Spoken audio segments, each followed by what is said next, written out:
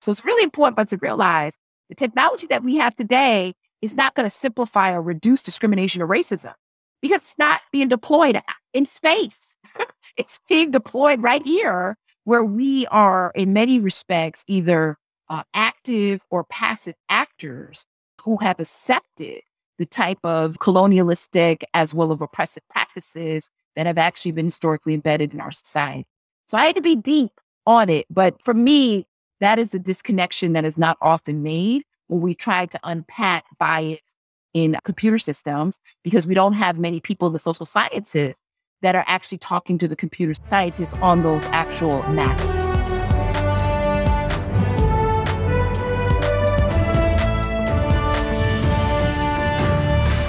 Hi, everybody.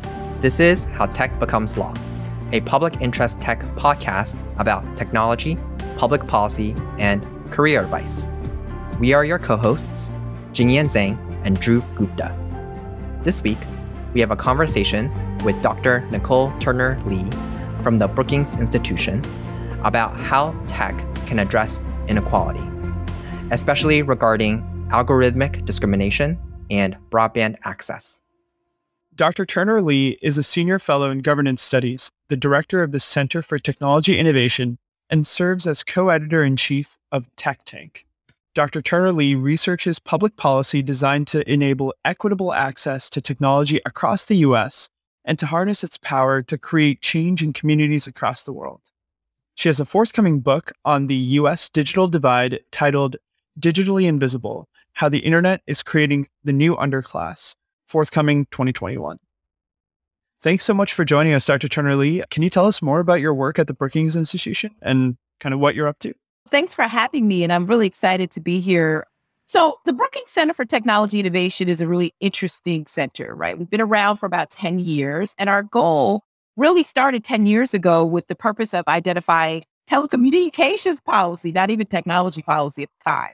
And that center has become so relevant as we see how technology is transforming the way we live, we learn, we earn, even how we love, right? And technology and its accelerated adoption and use really has some policy implications, whether they're regulatory or legislative.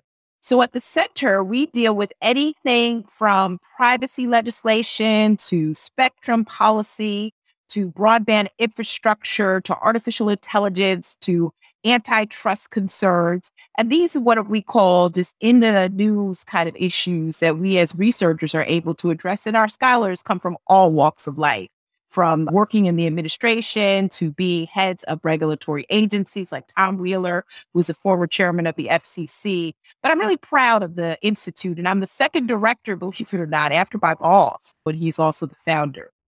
My particular portfolio morphs from the center. Just to say it briefly, I particularly focus on issues related to the digital divide, privacy, and other regulations that affect people. So I'm more into consumer protection.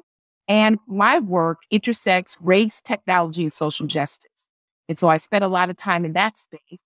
I also run for the institution, for the Brookings Institution overall, our artificial intelligence initiative.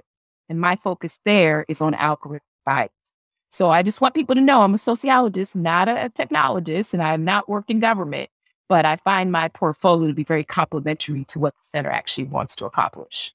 So can you talk a little more about that? I mean, especially about your personal motivation, why you want to work on issues such as algorithmic discrimination?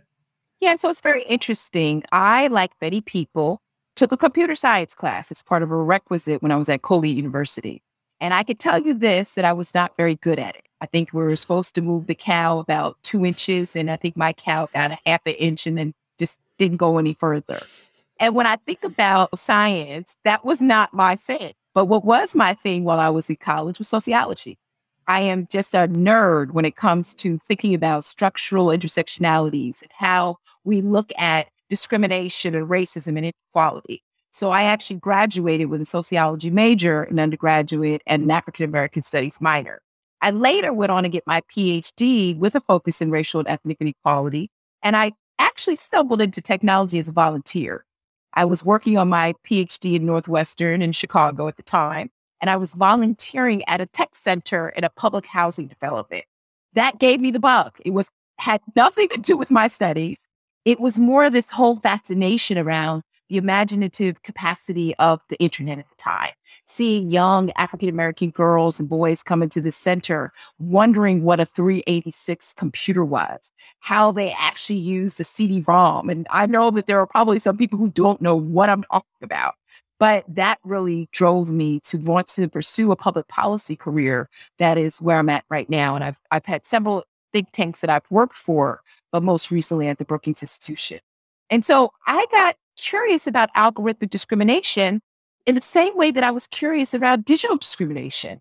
The same way that I saw low-income people placed to the side of this burgeoning digital economy. Back then, before the iPhone, it was whether or not you could get applications to a job in person or online. We were going to kiosk, and the only way that low-income people could apply was by doing something digitally. And you fast forward to today, and you cannot get a ride-sharing service, not only without a smartphone or internet access, but without a credit card. And so these kinds of questions really stumped me on the structural inequalities that were embedded in technology. And obviously, that is emerging technologies like machine learning algorithms. And so when it came upon my attention about this issue through Dr. Sweetie, as a matter of fact, and yourself, when you were at the Federal Trade Commission, she showed this photo of and told the audience to just take a look for 3 seconds. And it was the website for a Black fraternity who was celebrating their 100th anniversary celebration, like service. And she said, just watch carefully. And we did. And all of a sudden, get your arrest record for free, the highest interest credit card offering. And to me, that turned the light bulb on to say, technology needed a sociological framework to understand those implications. And that's why I focus a lot of my time on how do we make machine learning algorithms and autonomous systems fair, equitable, and inclusive, which is, I don't do it. And other people like myself don't do it, including Dr. Sweeney and yourself. Who else is going to do it? And so I find myself in that space, quite a lot throughout all of the things that I work on. Wow. Thanks so much for sharing your story there. It's absolutely incredible to see how you kind of fell into this space and have made such a big splash now.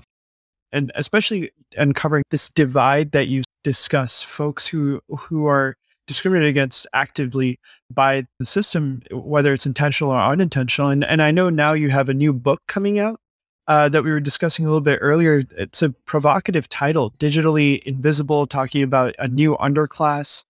Can you speak a little bit more about that? Yeah, and I love the fact that you say it's provocative because my first title was really boring. It was entitled like The Future of the Digital Divide. One of my colleagues was like, I don't think that's going to sell any books. So I changed the title. So the digitally invisible, how the internet is creating the underclass is really interesting. It's going to actually be out in the beginning of 2022. It's my first signature book. I'm really excited about this book for 2 reasons. First, it's really a conversation around whether or not we have forgotten the digital social compact with people who live on the wrong side of economic, social, educational, political opportunity. So it is not a book about the digital divide solely, but it's a book about the other America, people that sit on the margins of a digital economy that is transformative, but also one that makes decisions on whether or not you are included or you're visible or invisible, included or not included. That's a big jump for people like me who have always seen the digital divide as binary. Conversation has always been, do you have a computer? Do you have internet access? Do you have a laptop? It's either been device or it's been connectivity, the type of connectivity that you have. I'm pushing the envelope. The title itself is inspired by 2 books that I've read that have stuck with me. One was Ralph Ellison's Invisible Man, that basically described that no matter how hard the protagonist worked, the Black man worked in that story, no one still saw him. And so that is the same thing with the digital invisible. No matter how much we try to say that they're there, we still don't see them, right? We still try to put them to the side and not give them light. And the book was also inspired by Michael Harrington, a sociologist, his book, The Other America, where he talked about that in the 1960s, no matter how much poverty we saw and how much poverty we tried to solve with war on poverty, we still undercounted and missed people because we didn't know who they were. And so the book is really about our failure as a country to do the proper accounting and the proper attention and leaning towards what is going to be needed to push people into the 21st century. And that involves closing the digital divide. And it was interesting. I would just say this, the reason that I'm excited about the book is that I am a DC person. I work in the Beltway, quote unquote. And we have very interesting conclusions and observations about the world in which we actually are working for. And so I decided to actually take the show on the road, retire my DC dress, either black, gray, or blue, put on my walking shoes and walk through America, not literally, but just show up in places and ask people about their internet access. So I had a chance to go to 7 cities, Hartford, Connecticut, Stanton, Virginia, Phoenix, Arizona, Marion, Alabama, from the heart of the deep South to urban populated cities. I talked to people. And there I actually met the folks that you will read about in the book who give life to these experiences. So I'm excited about both because it had been a long time since I left the DMV area, District of Columbia, Maryland, Virginia. Yeah. But it's a nice portrayal of what digital access really means and what the divide really looks like. That's really interesting, especially your references to literary sources like Invisible Man about a different era in America, but in making that connection and how there's still ramifications that we see today. And I'm curious on your thinking. When we first met actually was outside of DC in California in 2019. Yeah. And at the time, you were working with Brookings on a report on algorithmic bias detection and mitigation. And at that event that I was a part of, we heard all sorts of experts talk about how technology is learning from society and shaping it. And so what was the insights that you gained from talking to those experts, and then how have they influenced the book that you're writing and you're thinking about how things need to change when it comes to building technology that does include everybody? I love that. And when we had that conversation, it was one of the few opportunities, again, that I had to take the conversation out of the DC area. And don't get me wrong, for people who are listening, you need to come work in Washington, DC. I mean, that's where all of the sausage gets made. And so it's always exciting to see that process. But for me, what that conversation and that paper led me to believe is that we have to come to an understanding that computers do not discriminate. We do. And we as developers, civil society groups, industry leaders, and even government entities, we bring our values, norms, and assumptions to the table. And whatever we believe to be our truth actually factors into those models that are now being deployed for decisions on lending, on education, on housing, and healthcare. And the unfortunate thing, and going back to, I have to admit, I was not necessarily born in the early 60s, just so you're clear. But when you think about Jim Crow segregation, when you think about what experiences historically that marginalized populations have had to deal with, what we are finding now is that newer technologies are able to continue those persistent inequalities with a greater precision. And that is because despite computers knowing that I'm a Black woman, for example, the ability of algorithms who pick up on the repetitive cues of the things that we do or how we engage with certain technologies, they become footprints. They create data trails. And those data trails not only, again, suggest that I'm a Black woman because I told the computer so, but it takes other activities that become inferences to my behavior. So I have a daughter. You may think I'm a Black woman by the magazines I read, the purchases that I make. Then you might think that I'm a mother because of the purchases that I make for my daughter. And then, as Dr. Sweetie has said, you may take that and begin to develop these composite profiles where now the algorithm is surveilling me based on my last name, sounding Black, or my zip code of where I'm actually engaging in these trials. And that's why, Jen, I'm really excited about your work, because we have not been able to articulate just how embedded technology is in society. These models that may be made in computer labs, they ultimately are deployed into real life. And I always tell people, when I think of algorithms, because again, I'm not a data scientist, the paper that Jen is referring to was probably the longest paper I ever did because it was a computer scientist, a sociologist, and a lawyer. Just never put us in the same room. And if you do, just give it a lot of time, right? But what it taught me was because we all come with different approaches and lived experiences, that in many respects, it tempers how we think about the positioning of technology. So it's really important for us to realize the technology that we have today is not going to simplify or reduce discrimination or racism because it's not being deployed in space. It's being deployed right here where we are, in many respects, either active or passive actors who have accepted the type of colonialistic as well as oppressive practices that have actually been historically embedded in our society. So I had to be deep on it. But for me, that is the disconnection that is not often made when we try to unpack bias in computer systems, because we don't have many people in the social sciences that are actually talking to the computer scientists on those actual matters. Right.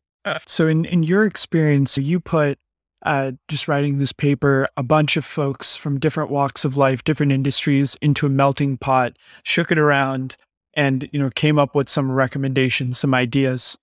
What changes do we have to see in public policy or industry practices that might address a lot of these algorithmic discriminatory issues?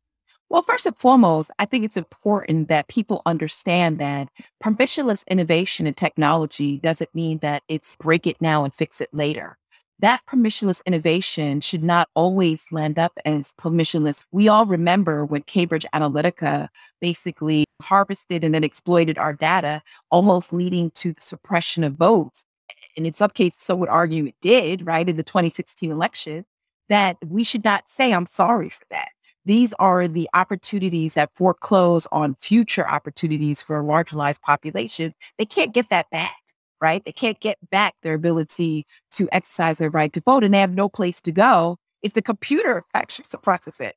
And so I think the recommendations that I put forward, just like Janyan and his work, is that first and foremost, we need to have a floor that there is compliance with civil rights. Let's start there.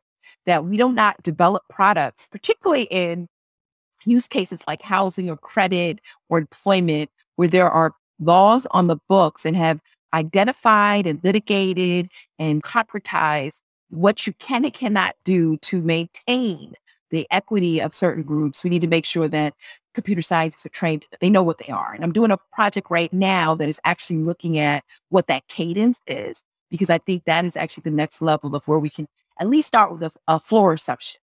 I think the other thing that I put out, which since the paper has become more clear, that it is important that the United States have a federal privacy standard.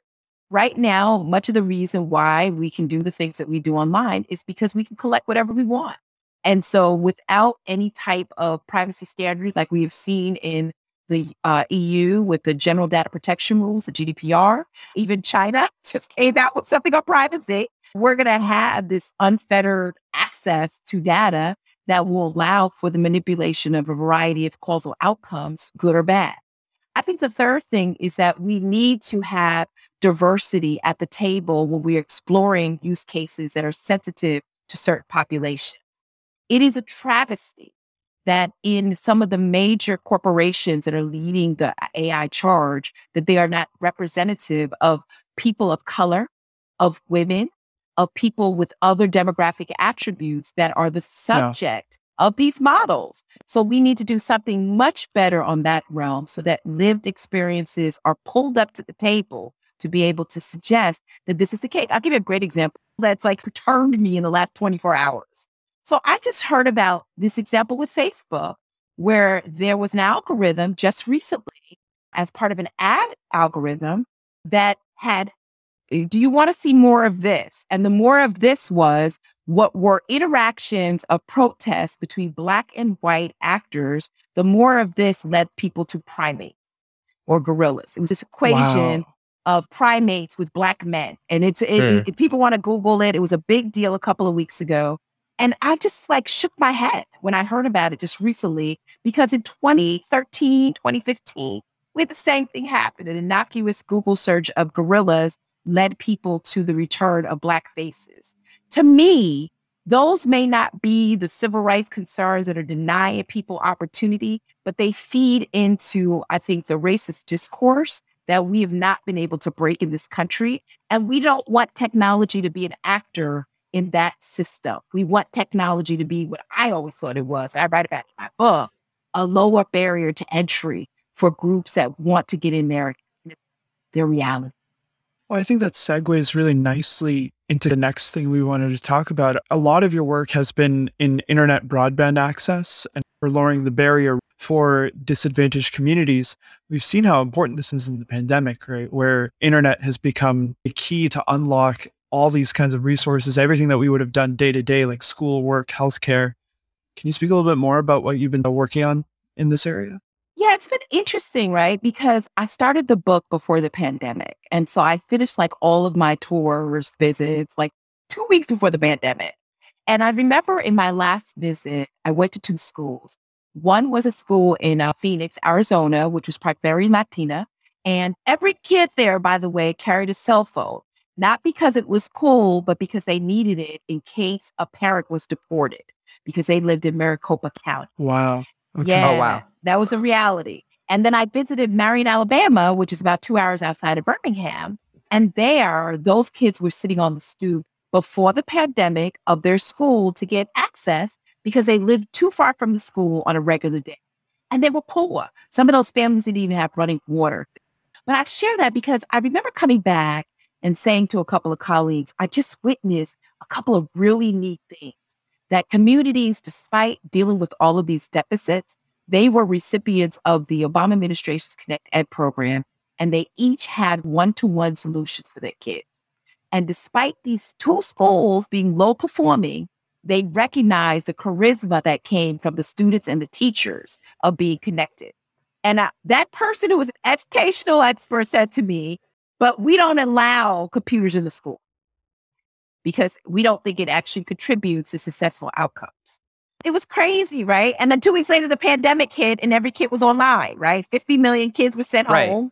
And we found out that we had the worst digital divide problem in the United States when it came to school. And we still do. Those kids that have returned back to school, about 500,000 now are affected by the COVID variant.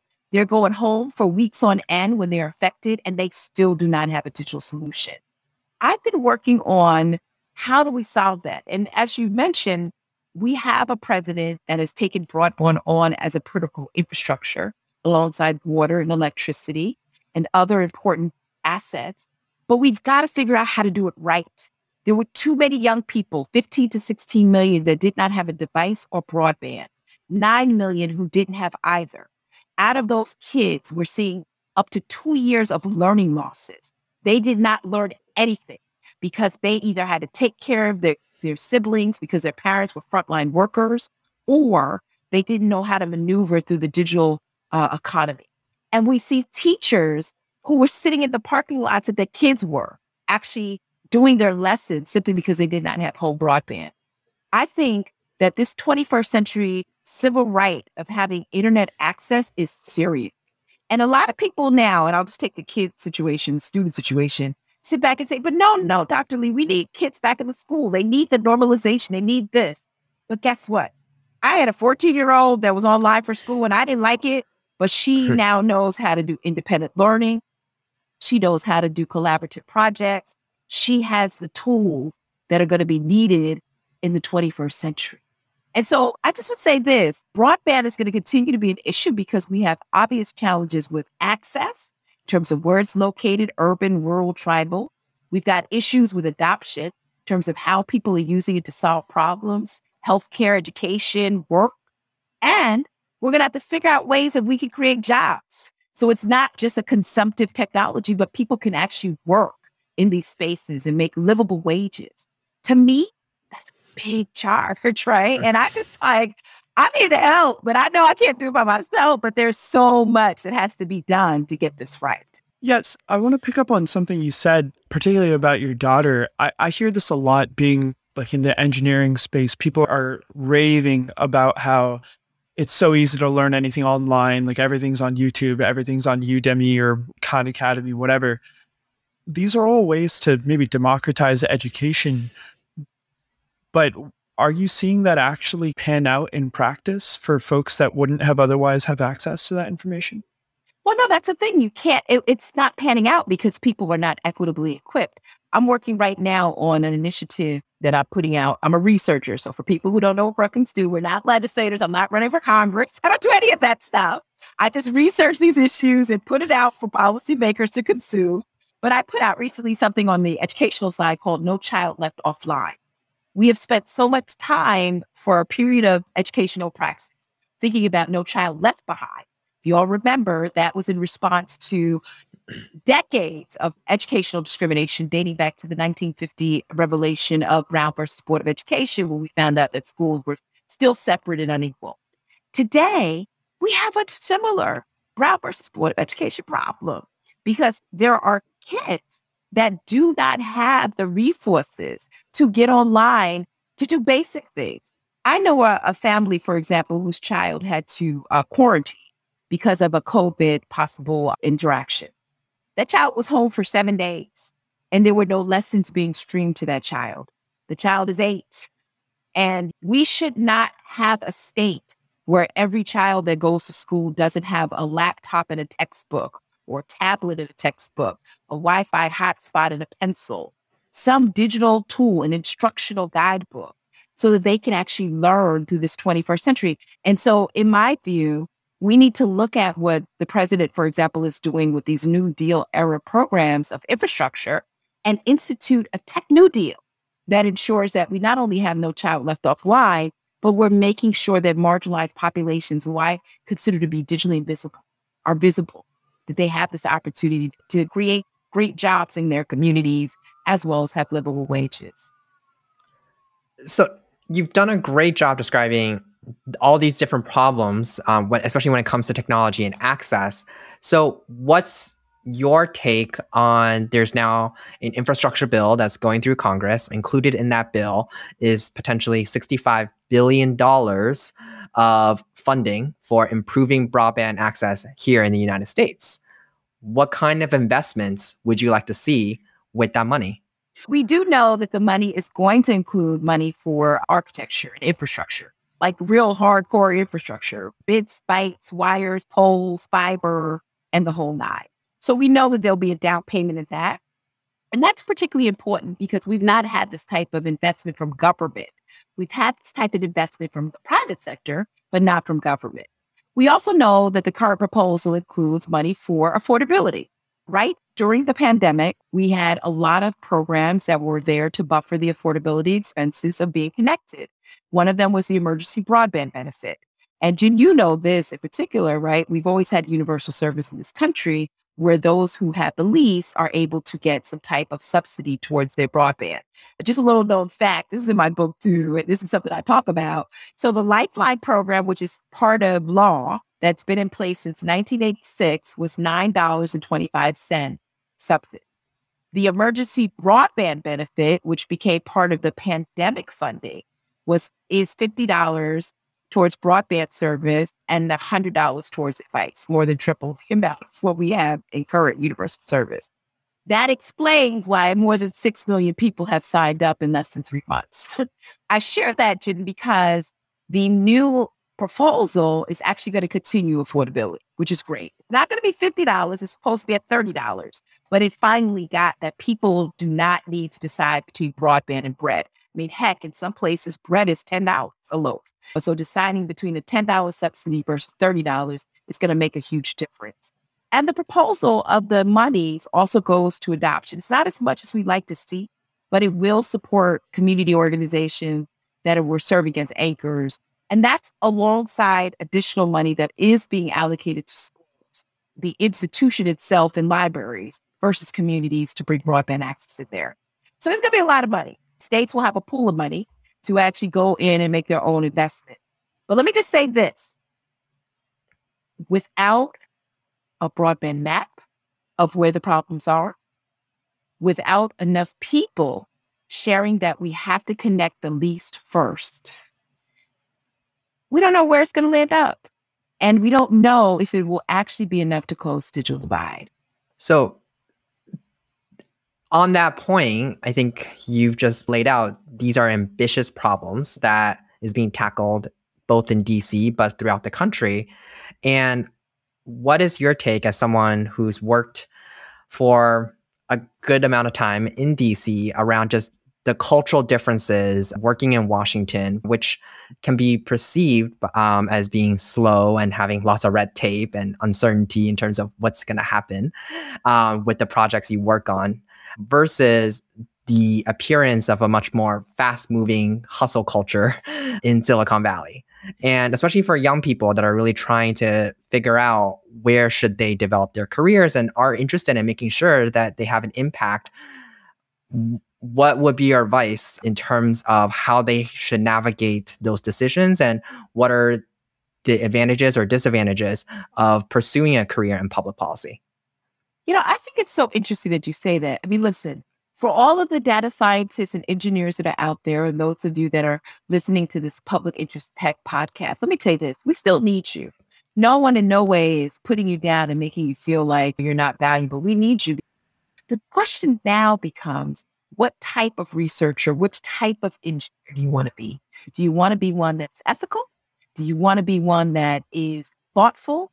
Do you want to be one that in the cases that there are going to be decisions that impact people's lives, that you have been thoughtful in terms of what that impact, intended or unintended impact, will be? And I would just suggest to folks, now that we know that AI is going to be driving every aspect of our lives, it is so critical that we have more data scientists think about the ethical, the responsible, the inclusive sides of technology. It's no longer about a computation.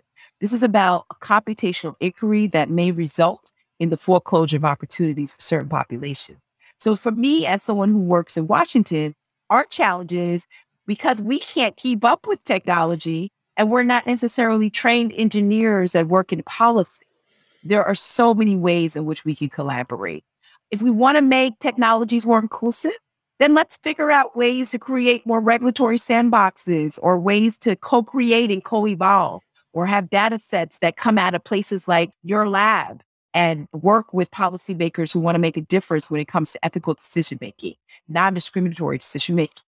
But in the same token, I need my engineer friends, just like that paper, but I need them to also listen that those models matter more than ever before, not just on the good stuff of climate change and healthcare, but they matter because it will drive whether or not a person is included or. So yeah, I mean, people can always call me. They can follow my work. I'm on Twitter, Nicol Turner-Lee. But I just think that we just have to have more of these dialogues so that we're all sensitized to these realities on both sides. As a Black woman, what challenges have you overcame in your career? And if someone were to call you, what advice would you give to those, young Black women or girls, even to your younger self, navigating these same challenges? Well, there's a couple things. I wouldn't tell anybody to call me because I probably won't answer my phone, but you can text me, email me, or tweet me. Okay. Good advice. I felt quite old when I said call me. Like, who calls anybody anymore? Okay. So as a Black woman, a woman of color, I would just say this. When I decided to go into sociology, there were not a lot of women of color, Black people in general in the sociological field. In my particular cohort, there were probably less than 5 of us in a cohort of 28. And that was the largest class that we had at that time at Northwestern. It dates back almost 20 years ago. And so it is already tough to be a graduate student in an environment, particularly a predominantly white environment. But there's something that I think that is very special that I would actually give to young women of color, young Black who are pursuing these careers. First and foremost, that your opinion matters.